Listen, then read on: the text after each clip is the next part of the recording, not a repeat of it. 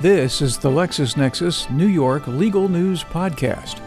Litigation news stories from New York courts as reported in recent issues of LexisNexis Mealy's publications. Current and targeted legal news and litigation reports. LexisNexis Legal News, nominee in the ABA Journal Blog 100, the best legal blogs as selected by the ABA Journal's editors. A federal judge in New York has reluctantly granted the Securities and Exchange Commission's motion to approve its $150 million settlement agreement with Bank of America. The ongoing action alleges the corporation misrepresented that it would pay discretionary year-end compensation bonuses to Merrill Lynch and Company executives as part of a merger deal to acquire Merrill Lynch in violation of federal securities laws.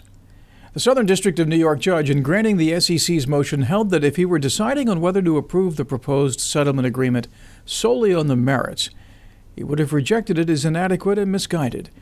But he said approval of the proposed consent judgment is proper because he is required to give substantial deference to the SEC as the regulatory body having primary responsibility for policing the securities markets, especially with respect to matters of transparency. The consent judgment requires Bank of America to pay $150 million to its shareholders that were harmed by its alleged misrepresentations and omissions. It will also undertake a series of remedial actions over a 3-year period. The Securities and Exchange Commission on February 25th filed a complaint in the Southern District of New York against the former director of operations at Bernard Madoff Investment Securities, alleging he helped perpetrate Madoff's fraudulent scheme. The SEC alleges that as director of operations, Daniel Bonventure knew of the company's vast investment advisory operations and the billions of dollars deposited by investors with it, knew that those funds were not used to purchase securities on behalf of investors.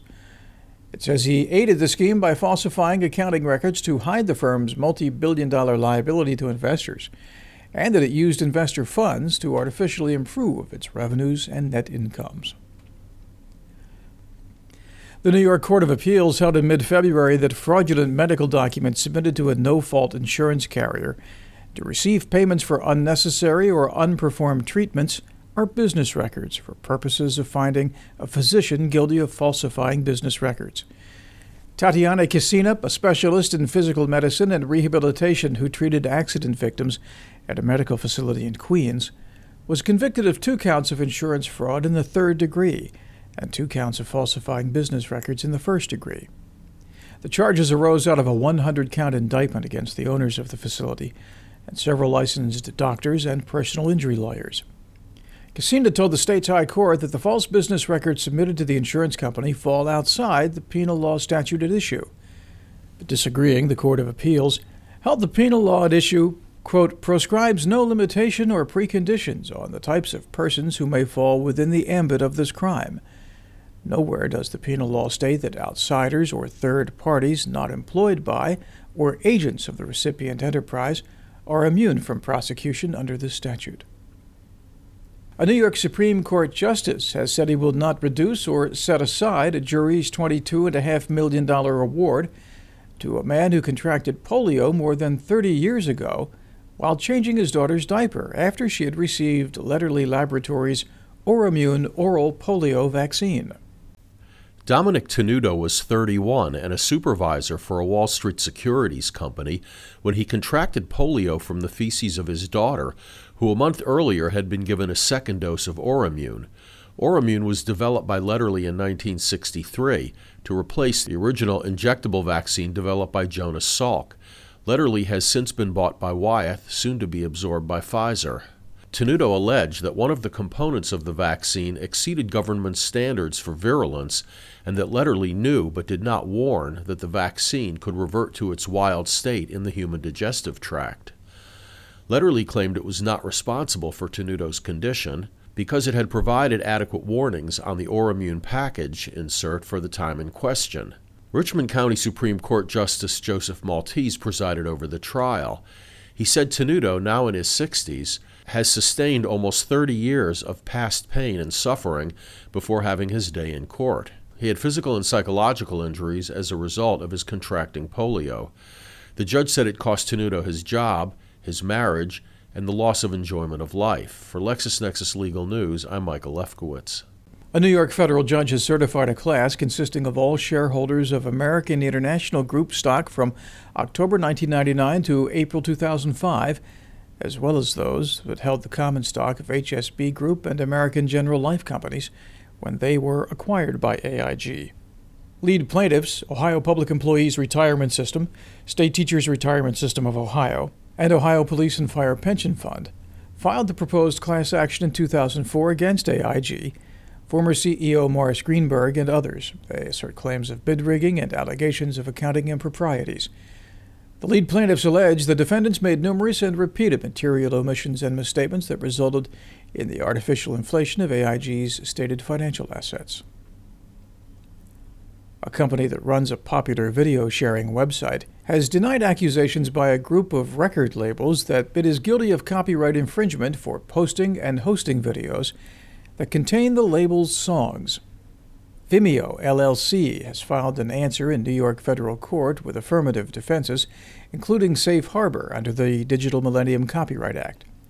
Vimeo says it has not engaged in any infringement of the plaintiff record label's works, let alone the massive and knowing infringement asserted in their December complaint filed in the Southern District of New York. Vimeo claims additional defenses under the First Amendment's free speech rights and the doctrine of substantial non-infringing use. In their complaint, Capitol Records, Caroline Records, and Virgin Records America claim that many of the user-posted videos feature, contain, or even consist entirely of pre-existing musical works, including their copyrighted works.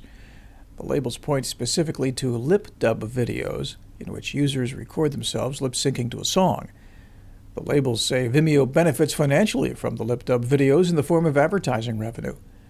Vimeo is asking the court to dismiss the complaint with prejudice and award it costs and attorney fees. A federal judge on February 16th denied a request to create a narrower subclass for injury and damages issues as part of a class action lawsuit that accuses New York hospitals of violating federal antitrust laws by conspiring to depress nurses' wages. In July 2008, Northern District of New York Judge Thomas McAvoy certified a class of registered nurses with respect to whether there's been a violation of antitrust law and whether there's been an injury to the class that the Sherman Act was designed to prevent. Judge McAvoy denied the plaintiff's motion to amend to additionally certify the issues of impact and damages as to a narrower class of registered nurses. A number of New York hospitals were hit with class action lawsuits alleging the healthcare providers conspired to keep their nurses' wages at artificially low levels. Visit the LexisNexis store for all your legal book and software needs. The store offers thousands of titles to help you in the practice of law and in managing the business of your legal practice. You can reach our e-commerce site by clicking on the Store tab at the top of the LexisNexis homepage, or by going to LexisNexis.com/store. For further information on these and other New York cases, visit www.LexisNexis.com/Mealy's. LexisNexis Legal News New York is written by the editors of Mealy Publications, current and targeted legal news and litigation reports. The LexisNexis New York Legal News Podcast, copyright 2010 by LexisNexis, a division of Reed Elsevier Incorporated. LexisNexis, Total Practice Solutions. I'm Steve Bursler. Thank you for listening.